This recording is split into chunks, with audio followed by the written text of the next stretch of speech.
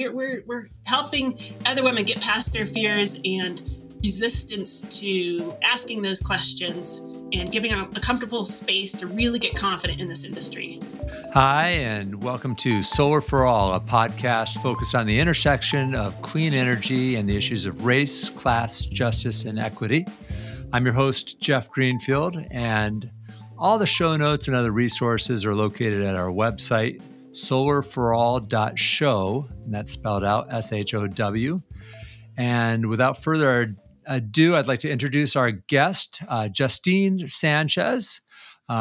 Justine is currently the program director for Mayfield Renewables Solar and Storage Program. And she is it is hard to say a number this big. She's a 26-year solar vet, been in a variety of influential and important roles in the industry. I've read probably 100 pieces by her and many more edited by her. She's been the technical editor at Home Power magazine and has done a lot of training at Solar Energy International. And I think, if my hazy memory serves me, we met at Midwest Renewable Energy Festival in the old location in Custer, not quite 26 years ago. I think you were working at NREL way back then, as well as doing some SEI stuff. But it's been a while. So Anyway, welcome to our show, Justine. Thank you, Jeff. Yeah, this is great.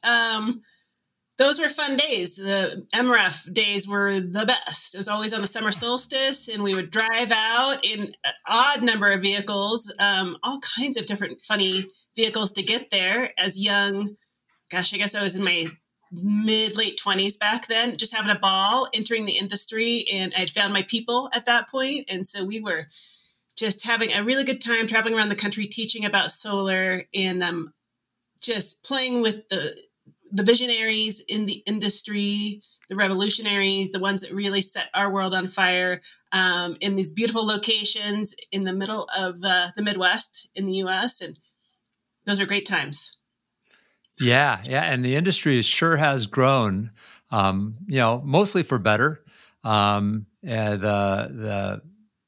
true kind of pioneers, true believers are now somewhat diluted with plenty of, gold rush seeking entrepreneurs and, the money folks, and going to SPI with ties is a lot different from going to MREF with tie dyes.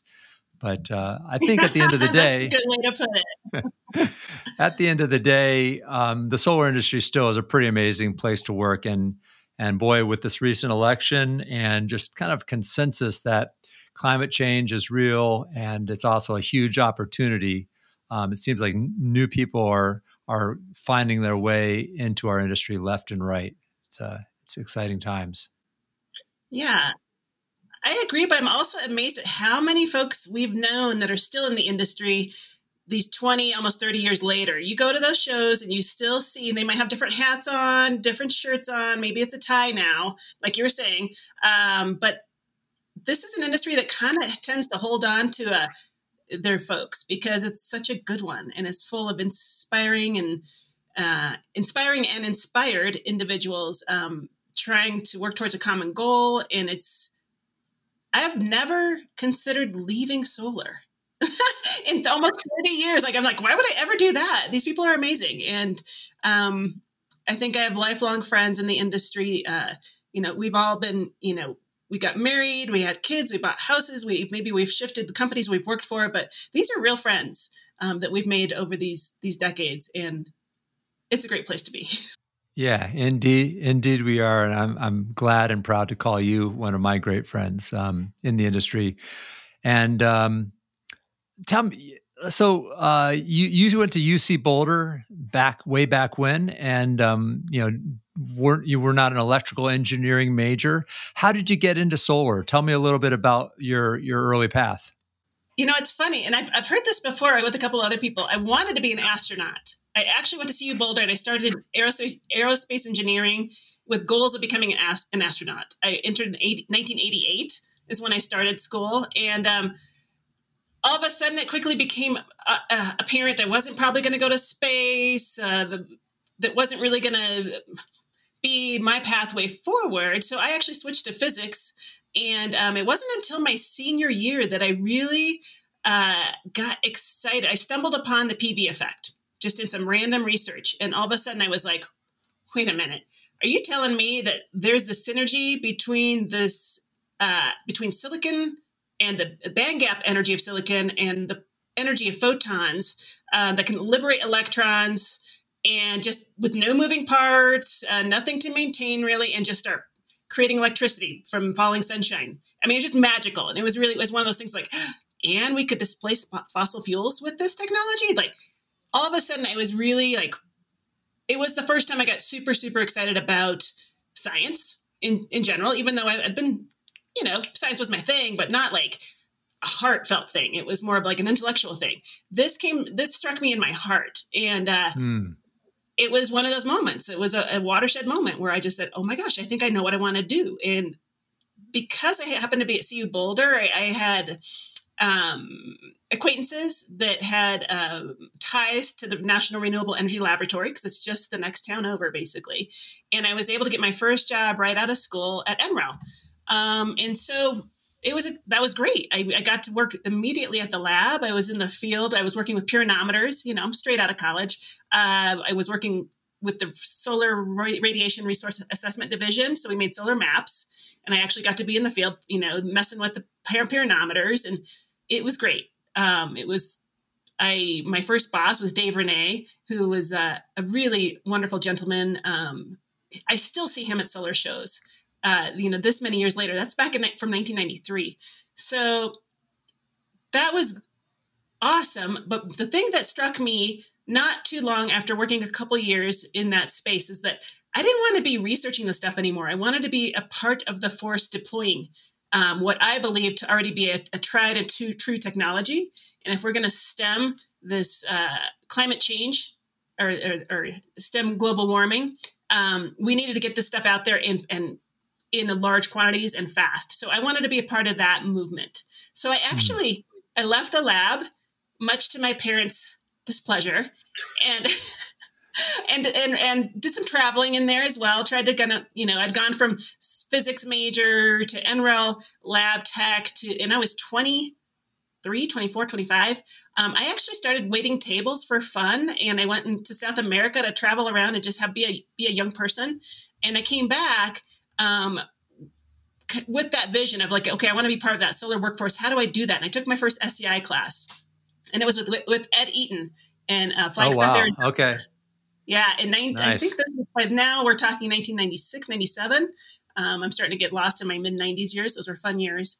And, it was incredible. Like, it's like, here's the guy I've been looking for. He didn't have the suit and tie, but, this guy had all the answers when it came to the specifics of how you deploy solar, how you install it, how you design it. Like, he had all those answers. And so, it was really exciting to meet Ed, and then by default, all the other SCI crew members, Johnny Weiss, Lori Stone, Carol Weiss.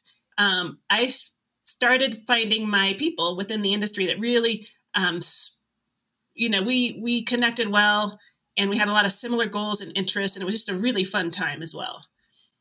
Yeah. And back then it was, you wore all the hats. You were the janitor, or in the case of Ed, you were the engineer, but you were also the tradesperson, the tech, and you not only know how to size wire, but you also knew how to strip wire and pull wire. Oh, me. I think today we really have disconnected that. There's still plenty of solo operators that do it all, but there's a lot of specialization now. And I think that's good. That's part of how things are evolving and how we're growing and serving more people and getting more solar installed. But back when you started, the class was, how to sell solar, how to size solar, how to safely install it as close as we could to safely back then, and service it as well. And probably my guess is were you the only woman in your class or in the technical class at SEI? let's see. At that first one in Flagstaff, there was maybe one other woman there, but certainly, yeah, it was either one or two women per a class of say 20 to 30 people. So that was the other interesting part. So I ended up going after that first class. I started. I was still waiting tables, but I started volunteering with a local designer installer just to get more experience and more installation, just hands on. And so it was funny. I was waiting tables to support my solar habit because this is late. This is mid 80s. I mean, I'm sorry, mid 90s. This is 97. I mean, the market really had not taken off yet. So there weren't a lot of jobs to be had. And so I remember during that time while I was working with a guy, Ben Mancini out of Chino Valley, he would hire me. First I was just volunteering my services and get more hands on. After a couple of jobs, he's like, "This girl's doing some real work. Let's pay her." But it was like, the jobs were so few and far between. I couldn't just depend on that. So I was still waiting tables and I was working little solar jobs on the side. And then SEI decided to have a women's only workshop, and they called me up and they said, well, you're a woman from our last workshop and you've been kind of hanging around and emailing us. Do you want to come down to Tucson and be a part of that? And I was like, oh my gosh, absolutely. Sounds like the best thing ever. And so Carol Weiss was there. Ed Eaton actually taught the first one. Lori Stone was there. And they just started realizing, hey, like we need to make this a more comfortable space for women to enter. And let's try something. Let's try a women's only workshop and see if they start coming around. And we did. And that class got filled up with a bunch of women. And we realized, what's going on here? How come they didn't come to the co-ed class? And one thing that Carol and I realized after many years of attending workshops and conferences together is that we found each other and we would sit right up front and we would sit there and there'd be something that would fly by and we'd be like, did you get that? And I would look at her and be like, no, did you get that? She's like, no. I'm like, okay, you ask this time, and so we would like play off each other and be the annoying kids up front asking questions, but making sure that our questions got answered. But we supported each other. And what we also realized is that there was a comfort level. Like if she had me and I had her, okay, like we've got each other's back. She's got the same question I do. So it's not a dumb question, So we just realized that there was a power there. There was a comfort level there that we had identified. And when we started teaching these classes, because after the first one, Ed was like, you ladies got to teach this. I can't teach a women's course. This is ridiculous. So we said, okay. So a bunch of us got together and worked that next course. It was probably about 4 of us and worked out who's going to teach what and who's got strength where and worked together to present a women's only course taught by women. And we had a ball. I mean, the women in the class wouldn't stop talking, wouldn't stop, which is sometimes great, sometimes hard, but usually great because they had been so quiet before. I mean, if it wasn't Carol and I mean, we got obnoxious and comfortable in our space, but it can take a lot to pull somebody out of their just being willing to speak up. Yeah. Especially if they've been programmed. Even women today, but even more so in the 90s, programmed to be quiet, sit in the back. This is a man's world.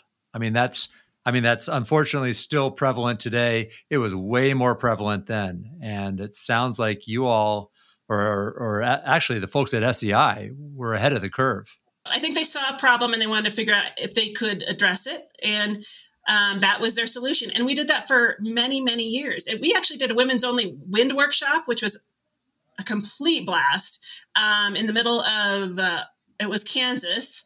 And that was some fun. That was a really fun crew. Like we just started experimenting around women's only carpentry, women's only building. And then of course the solar classes continued. And so that was a really, really fun time in my career. Very inspirational. We would have women that had been electricians in their field, but had never been confident enough or comfortable enough to ask questions about the basics of electricity and how electricity actually works. And I actually had one woman like stop me in the hall after class just sobbing. I mean, this tough woman who had been, she's out there, she's pulling wires. She's got her work truck. She's got her tools. She's not afraid of working with this stuff, but the ability to feel comfortable asking those questions and truly understand the technologies she's working with, that had been missing. She did not feel comfortable enough to ask that in a co-ed space. And so we just started feeling like, wow, this work is really important. We're helping other women get past their fears and resistance to asking those questions and giving them a comfortable space to really get confident in this industry. Wow. I've never heard that. We've had a lot of beers together and we've talked about just about everything. I've never heard some of these tales from the early days. Oh, And I've I got tell you, all of them. I'm getting goosebumps a little bit about this, and maybe some sadness too, or maybe frustration and anger, because the way you described it, like going to those conferences and these classes, if you weren't next to Carol and if she wasn't next to you, you might not be here today doing this. It sounds like. Maybe not, but I'll tell you something else. Okay. And this is where my parents get a little bit of credit. I've always been an oddball. I don't know if my dad filled me full of false confidence or what, but I've never been that afraid to speak up. I've always just kind of been my own, like square peg, round hole. I've always marched to a different drum. I really stopped caring what people thought about me a long time ago, for the most part. And so I would ask questions. I mean, I might feel a little weird about it, or I'd have to be like, give myself a little extra push. But I have to say, my dad always, he had 2 girls. And at the time, he actually has a 3rd now, but he just made us feel like we had, we were important. We were smart. We had a lot to offer, and don't let anything get in your way, honey. And so that was a big part, I think, of me pushing through some of those barriers that still exist. Yeah, well, you wanted to be an astronaut. I mean, right. There you go. But yeah, so let's. You've got a daughter now, and of course, your eyes are open. You're watching what's going on in the world, and it's a different world. It's. I hope that my read is that we're making progress. We ain't there yet. What's it like looking at today's world through your daughter's eyes? It's interesting. I mean, I think every kid that's going through those 12, 13, 14-year-old ages, like that stuff doesn't go away. Those are hard years. Their peers, if you don't dress a certain way, or you're just like, know how to work the social angles, and you're trying to figure all that out for yourself. Like, it's a hard time no matter what era you're born in.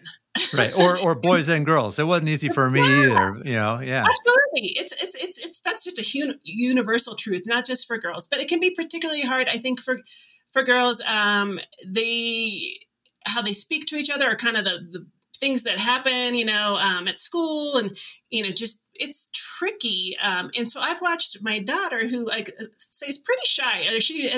She was pretty shy during those 12, 13, 14-year-old years. And one thing I'm just so thankful for is that she has found her space with running. I mean, she just, we actually, this is going to be interesting. I don't know if I'll get any calls about this, but I was really against my kids having phones. And however, in this day and age, she's starting to babysit and be out and about. And I'm like, well, it would be really handy if she had a phone, but I just don't want to see her on the screen all the time. So I made a deal. She asked for a phone. I said, you know what? If you maintain a sport, you can have a phone. And basically, because I didn't want her sitting home. And I said, okay, and at the time she was hesitant to actually try something like sports. But I knew that she actually, from earlier years and her soccer years, that she actually could run pretty well. And I was trying to find that carrot, that might just like give her that a little extra, like, okay, yeah, I'll give that a try. It was like that. She's like, yeah, sure. I'll do cross country. I'll do track. I get a phone. I'm like, yep, you just maintain your sport. You can have a phone. And so, I guess that's a bribe, whatever, call it what you will.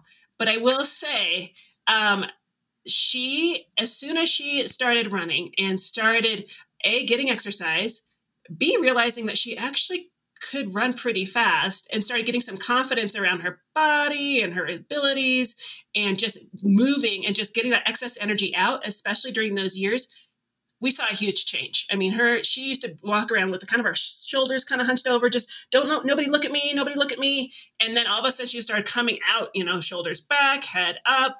And now she's actually at 16. She is qualifying for state and track. We're about to go to track next week. I mean, to the state competition for track. And she already went her first season for cross country last fall. And she's becoming an amazing runner. And something that I was kind of envisioning yesterday is like, these women, like this generational thing with women, how, my mom got us so far on her lap around the track. Okay. You think about a relay team and the passing the baton.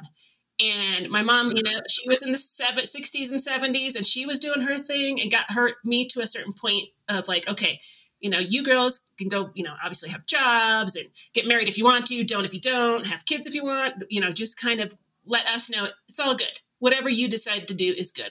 And I feel like I've been running my laps around the track in my career and trying to figure out ways of promoting women, in this industry, in this world, just in general.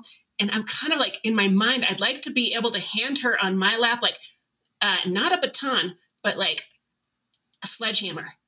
And so that when she's coming around the bend and she can just hook that thing at that glass ceiling and shatter it so that the ones that come behind her didn't even know it existed, if you know what I mean. What an image. Wow. Yeah. I've been watching a lot of Marvel movies with the kids, so, you can see where that comes from. Yeah, no, I love it. Shattering that glass ceiling. I'm trying to figure out some kind of joke to make about PV glass and non-reflective, some kind of wonky techie joke. Oh, wow. Well, that's exciting. Yeah. So, looking back, a lot of progress has been made. Amanda Bybee was on the pod a while ago, and I mistakenly said to her, well, yes. And of course, women are doing great in solar. And I think that I've got a pretty bad perspective because we've got more women than men outside my office door here. Yeah. And I know a lot of really strong, excellent, super awesome female solar folks. But she, how Amanda's well prepared. She had looked up the stats, and she says, well, actually, Jeff, it might feel that way because women are doing better than a lot of other, less represented folks. But we ain't there yet. And, compared to 51% of the population, we're pretty far from being fully represented. And especially out on the tech side. I mean, we'll go to a solar conference and there's plenty of women in sales roles, in marketing roles, in finance and administrative roles. But my perspective is not nearly as many in the engineering side, and certainly not nearly as many in the hands-on trade side. And I don't think we're ever going to get to a 51% of our, folks, carrying modules up ladders are going to be female. But there's plenty of them out there that have figured out, like that woman you pointed out in your past. That's what they want to do. That's what they're wired for. That's what they're great at. But gosh, what an uphill battle to find a role there like that. I think it's interesting. I think about this in a couple different ways. I taught a lot of co-ed. I've taught a gazillion co-ed classes. I've taught a lot of women's only classes, and women make excellent electricians. As far as attention to detail, there's it's a great job. I have to say, I loved my time on the roof, wiring panels, setting equipment, building battery boxes, all that stuff is wonderful. I mean, and then you move throughout the industry, depending on where you're headed or where the jobs are, where you want to move, or what your new spark of like, okay, I get the installation side. Now I want to work more on the design side or project management, or, maybe developing curriculum or huge, now I'm really into these energy storage commercial scale projects. That is the cool thing about this industry. There are a lot of different directions you can go, and there's always new stuff to learn. But back to my original point, the thing we would notice in classes is, especially in a co-ed class where we could get a number of women to attend for whatever reason of that particular class, and we'd watch our groups and how they would work together. And the thing that we noticed was a lot of times starting the install. Okay, so we would have 3 days of in-class learning, and then we would go and do the install portion of the job. We noticed that the groups with the women would take a lot more time prepping to start the physical labor than the guys. Okay, and so the guys would just get in there and start hammering away, start mounting stuff, start wiring stuff. They would just let's get the job done. Sorry, that's really loud on the mic. And the women would sit there and talk amongst each other and generate usually just kind of a process. Like, okay, well, how should we approach this? And well, is that really the best way to do it? And like, there would be a lot more thought on the front end. And the interesting thing is that both groups would generally finish around the same time. So the women would go into it and they would usually make less mistakes, but they were hesitant to start. The guys would no hesitancy in starting, but would make lots of mistakes. And so they'd have to rework stuff. But at the end of the day, they both end up finishing the job about the same time. So it was just kind of a fascinating study in how the genders approach work and their like confidence with starting, or, you know, it took the women some planning to get confident to go ahead and start.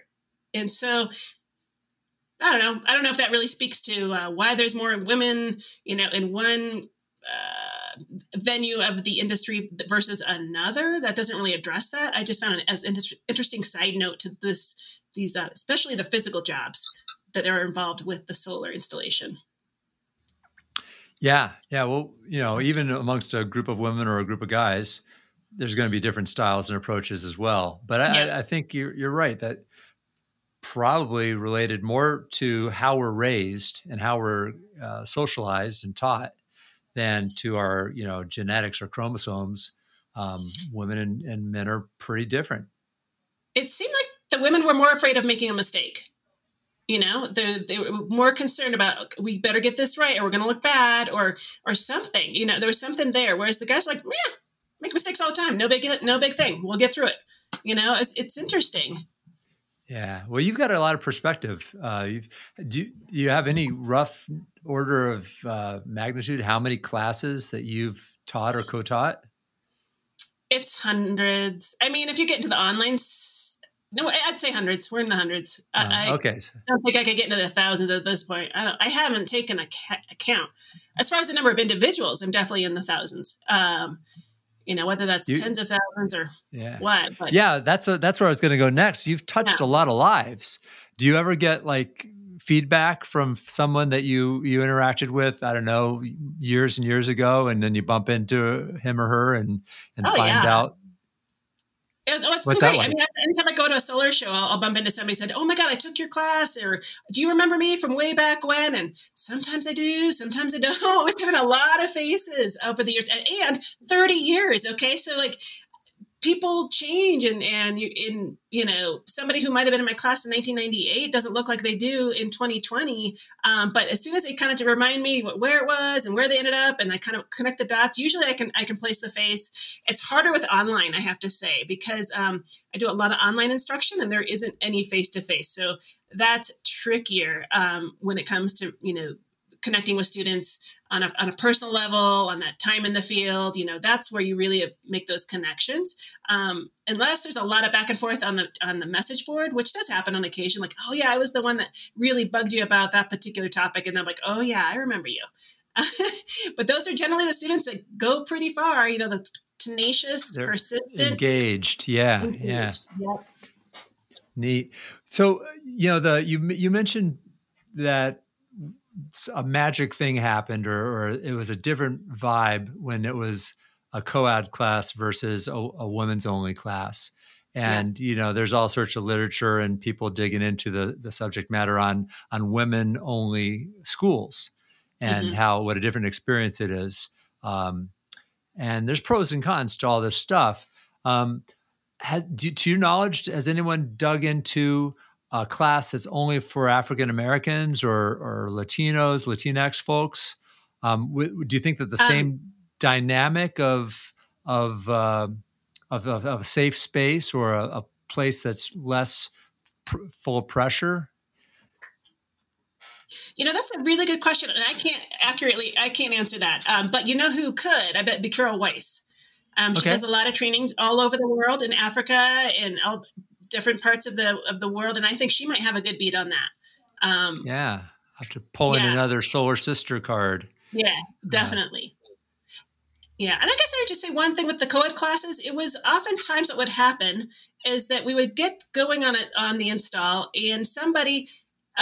It's interesting on the male side, they wouldn't realize that they shouldn't have done this, but they were just trying to be nice. But they were like, "Hey, I'm used to this tool. I'll just do this part for you." You know, and so it would oftentimes would be, you know, they'd be taking the tools out of a woman's hands and just to they thought they were being gentlemanly, being nice, about being supportive. They know how to do it. They could see she was timid and uncomfortable. And so we'd have to step in and be like, no, you can't do that. Appreciate the concern. We appreciate you. Obviously you're not coming from a bad space, but the only way to learn the stuff is to do it.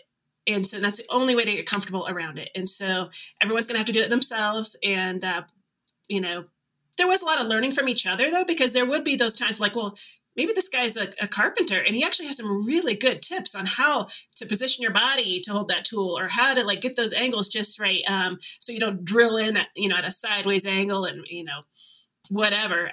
So we tried not to dash everybody, trying to help out, obviously, but the key was having the women do it themselves. And so that was the only way to get past that phase.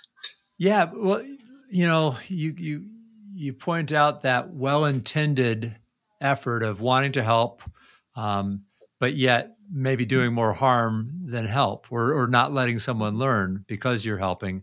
I think that there's a lot of guys, a lot of business owners, a lot of coworkers, colleagues that are stumbling around and that are trying to figure out, what do I do? How can I help my friend, my sister, my colleague do better, learn this stuff.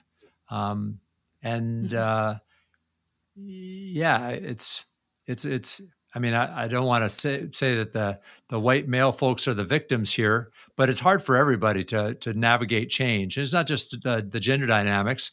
I think that after the George Floyd murder this summer woke up a lot of people, or brought a lot of focus to the issue of institutionalized racism, that a lot of white folks started really tiptoeing around, starting to really worry about how to talk, how to approach these issues.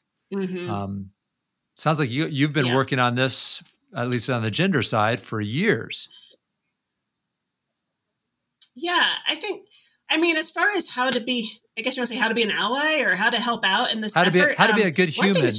How to be a good human. Yeah. One thing is just asking somebody, how can I support you? That person may have great ideas about what they'd like to see or how they would like to be supported, and simply asking them might be the best path forward.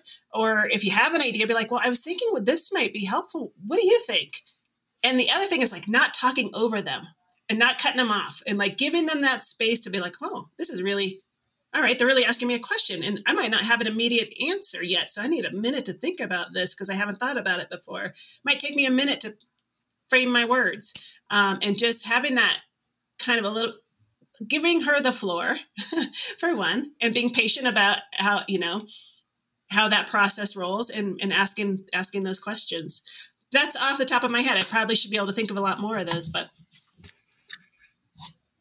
I think those are good ones. I mean, and the third one, not talking over somebody, guilty. I mean, I do it all the time. And partly it's just the way I was raised and how society has kind of trained me. And partly it's my own personality of somewhat, ADD, impatience, impulsivity. But yeah, I mean, I think the "Yet She Persisted" meme, that came out of this is like, oh my gosh, this woman's actually, saying her piece and standing up for herself, and the status quo wasn't ready to accept that. And so the notorious Ruth Bader Ginsburg, yet again, helping us all learn, but it's got to be everywhere. You're probably still, even at your senior position, 26 years in the industry, you're probably bumping into some, 4-year newbie trying to talk over you like he knows what he's doing, just because he's kind of been habitated to that, or that's been accepted all his life. Yeah, I've just recently gotten more comfortable with trying to own the space or own the room. And that's, I think, been helpful because I haven't run into that very much lately. Certainly all the time back in the day. I mean, we've had we used to go to teach the classes, like as Carol and I in our earlier days, and we would arrive to the site and we would be wait there ready to accept the students coming in the door, and they would be like, they would think that we were the receiving receptionist people, and the real instructors were yet to arrive. And it was funny because they would come and be like, "Oh, well, nice to meet you, ladies. It's so great that you're here. I hope to see you sometime during the week." And they would look at each other like, they have no idea we're the instructors. And so there was this assumption that these younger women couldn't possibly know what they were talking about and be up front, giving us these lectures. And, thankfully it didn't take too long into the presentation where they started to see, oh, these gals know their stuff. And they would just kind of like drop any preconceived notions of what they thought we were or what we could do. And then that was kind of a kick for them. I was like, wow, that's fun, these girls really, and they're engaged, and because the SCI thing is all about being comfortable. It's a big family, we're all a bunch of eclectic folks and industry people across the board, with Mayfield Renewables, with Home Power, with SCI, we're all kind of a bunch of quirky, wonderful individuals, and we're pretty comfortable in who we are at this point. And so I would just say that owning of the space, coming in and just not being shy, speaking up, letting people know that, what your background is, what your knowledge is. And it hasn't been as much of an issue lately, I have to say. Yeah. Well, it's probably because you're owning your space, and you talk about it as though it's an internal thing, but it projects out as well, and other folks sense it. I think, we see that. We can recognize that in others. I mean, we could probably name some folks that are inspiring as like examples of, oh yeah, he walks with a certain confidence because X, or she's got this. Yeah. That's important. It's tricky in the early days, I have to say. Sometimes you got to fake it till you make it. That is like, oh God, I'm feeling like nervous inside right now. This is going to be tricky. And then you just kind of be like, nope. Not gonna, that's not what I want to project. And then there's a certain point when you actually do own it and you're like, oh yeah, I got this. It's not an act anymore. I'm really, really confident in where I'm at and what I know. And I've dug in deep enough that I know that there's really there's no, at a certain point, it's only opinions. You dig and dig and dig, thinking you're going to find new facts. At a certain level, you realize these are at their base root, their opinions. And I've started to make my own. I've dug deep enough that I'm like, I can make an opinion about this, this code or the what's the basis for it?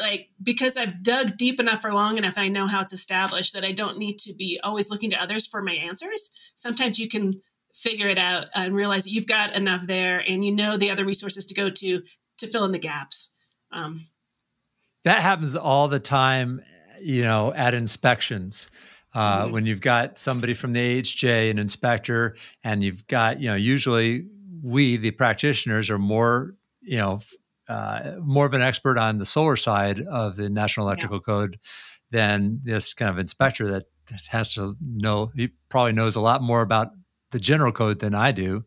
Right. But then it comes. It's like an old, Sunday school, Bible quoting match of, verse and chapter.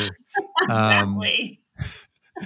But I've seen you do it. I've seen you teaching a class and, knowing your way around not just 690, but also 110. And, as the code's evolving, it's funny. Finally, the people that we know are the ones writing the code cycles. We've arrived. Not that the code's perfect. That's why it keeps changing all the time. Right.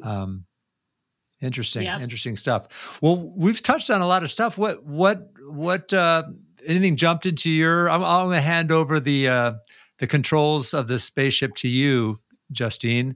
Anything that we haven't talked about yet on this topic that you think might be useful or interesting to our listeners? Yeah, I mean, one thing that I was thinking about in getting ready for this interview was just advice that people might need. And I think my biggest one is not giving up. It's that persistence coupled with confidence. That's everything. Be persistent, be confident. Even if the confidence might not be warranted quite yet, but just know that you're gonna find the answers if you try hard enough, if you push hard enough, and you don't give up. You're going to get to your goal. You're going to get there. You're going to get that job you want, or that project through, or that position on the board you've been looking for. Like, just don't give up. And it may take longer. It may be a longer route to get there than you originally thought. I have a funny story, actually, about that. You know, when I was studying physics at CU and I first got into this, discovered the PV effect, I started looking at companies that I might want to work for. And SEI was the first one that popped up. And so back in 1993, I graduated in May. It was by, I think, the next week or within 2 weeks, I took a road trip out to Carbondale and I found SEI. And I'm like, I am here. I have my physics degree and I want to work in solar. I want to work with you guys. And they were just like, no, like, you don't have any field experience and we're not hiring. They didn't hire much back then at all. But they're like, you can take a class. And I was like, oh, dang it. I thought it was going to be so easy. I just drive out there with my diploma and hand it over and they'd be like, okay, here's your badge. And so it was comical. In my, just not understanding that how things work and how they take their time. And so I went back and I worked for NREL, and then, all these years later, so this is like almost 30 years ago, I'm still working with SEI. So like I found my way there, and I came back around. It took longer time. I had to get more infield training. I had to do more things in my life to get there. But if you really want it, it'll happen. And maybe it won't ever go away. Yeah. Yeah. Be careful what you ask for.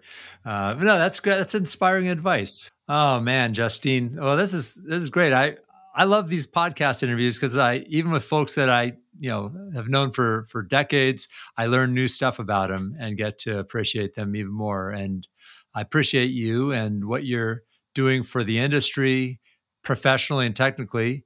And then also in a new light, what you're doing for the industry in terms of blazing a path forwards for women who want to be involved on the technical side.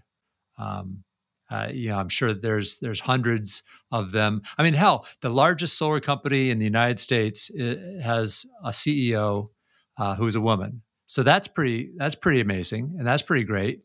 Yet, even with that, there's still most people would say, "Well, I don't know if I can do that." I think that the winds are pointed the wrong direction for a lot of people, unless they can be confident and persistent and probably get somebody to be right next to them to kind of egg them on and be part of their tribe, their posse, their team. That seems to have been a pretty important piece as well. Absolutely. That was something actually I was thinking about. It's like what I look for in a potential employer. And essentially it's like a visionary with heart and an open mind, and I feel like those are the people that have helped me kind of like allow me to move into the space, allow me to go for it when I got, inspired and passionate about something. Those folks like Dave Renee, Johnny Weiss, Ed Eaton, Joe Schwartz, and the Home Power crew, and now Ryan Mayfield. Like, you look for those folks that are like open-minded, they've got a heart and they're visionary in their spirit. They're in this industry for a good reason.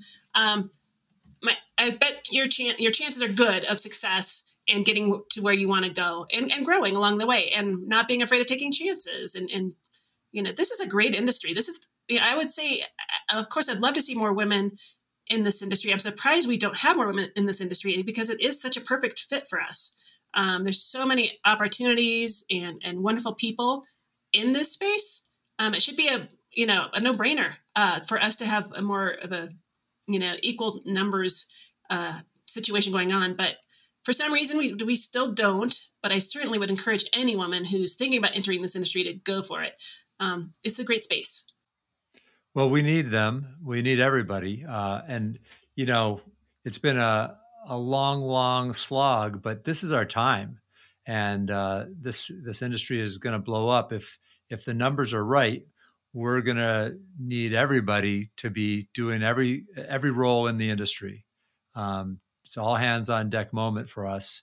And I'm glad that you and the other pioneers have been pushing forwards to learn and experiment and take risks so that now it all comes together. And we can not only build a a clean energy infrastructure to give our planet a fighting chance, but we can also do it in a way that also makes society better, makes society more inclusive, more just, um, and hopefully stronger. With that classic kind of diversity of different approaches. We could talk all day, all night, and then the next day about this stuff. And I think we'll keep talking about it. In the meanwhile, we got to wind this pod down. We've got our fun section coming up, the Better Together section. So we've got the part one is the note and promote piece. Where you can share a book or some kind of an author or thought leader that you want to amplify and why, and then share a piece of advice or wisdom that you want to pass on to our listeners. Well, okay, as far as the book goes, I went with the solar route. I didn't go with the gender diversity inclusion. I actually, there was a new book sitting on my whatever works. And I have to say, to be honest, I haven't read the whole book yet because I just got it in the mail. But Greg Smith, a longtime industry, guru, I would have to say at this point, just released his book, The Battery Powered Home. And what I've read so far is great. It sounds just like Greg. He's an old Navy guy, right? I believe he's SMA before that, and now he's with Tygo. Anyway, he's going to be in the industry for a long, just like the rest of us. I think he'll be circulating around till we all decide to, go do something else in our retirement years, which will probably be more solar. But anyway, the book so far, it's hysterical. It sounds just like Greg. It's super engaging, and it's definitely not dry. It's full of great explanations. And so what I've gotten into so far, I'm really impressed with. And so I'd like to promote his book, Greg Smith. And my advice, I feel like I've already given. Just don't give up. That persistence, along with confidence, is everything. So keep at it. Keep pushing that ball forward. Get your shoulder into it. If it's a big boulder, give it all you got, and don't give up. And if it's just not going anywhere, just try a different tactic. Sit back, reflect. Give yourself a breath, some breathing room, and then get back at it, either from another angle or just with a little more force if needed. Good advice. I appreciate that. And the next part is the Better Together 1+1 playlist. We are building this playlist for our listeners, by our listeners, for our community. It's on Spotify, Apple, wherever you get your streams. So give us 2 songs. One maybe that's a old standby, a fave, and then one that's something new that you want to put a spotlight on. Okay, well, definitely an old standby fave, which I just heard recently when I was out in California. I was like, oh, God, I love this song. And so I downloaded it. I've been playing it. I play it sometimes multiple times or one after another. It's Stevie Wonder, I Believe. So that's a great old song. Once you hear it, you'll be like, oh, yeah. It's so sweet. It's so wonderful. I Believe, Stevie Wonder. And then this other one is just going to show my age because it's not really a new song, but I heard it the other day, and it's funny for 2 reasons. One, it's just a great song. So it's Florence and the Machine, Dog Days Are Over, except I've always thought it said Dark Days Are Over. And so I was like, yeah, solar with storage. We're going to have these outages and our dark days are going to be over because we're going to have lights during these outages. And that song came on. I was like, dark days are over. And then I looked it up. I was like, it's Dog Days, darn it. But it's still a great song. Oh, I love it. And we've got the storage angle on it. That's so great. Justine, the battery guru. Yeah. All right. Well, this is super. Thanks so much for being a guest and for a great episode. Thank you to our sponsor, Third Sun Solar. And thanks mostly to our listeners. You all are the most important ingredient if this podcast is going to have the impact we want it to have. So spread the word, put it on LinkedIn, put it on your socials, share it with your colleagues, your friends. And subscribe and join the movement. You can find all the show notes, references to Greg's new book, and some of the other stuff that we've talked about on solarforall.show, SHOW. And, we're better together, and we need everyone in an inclusive movement if we're going to address the huge challenge that climate change is. And along the way, we just might address the bigger challenges in our economy, in our culture, in our society. And I think your daughter is a lucky person to be growing up in this world at this time. And for her and for everybody else, let's make solar an inclusive place for everybody to put their talents and efforts and lean their shoulders against that boulder. Thank you, Justine.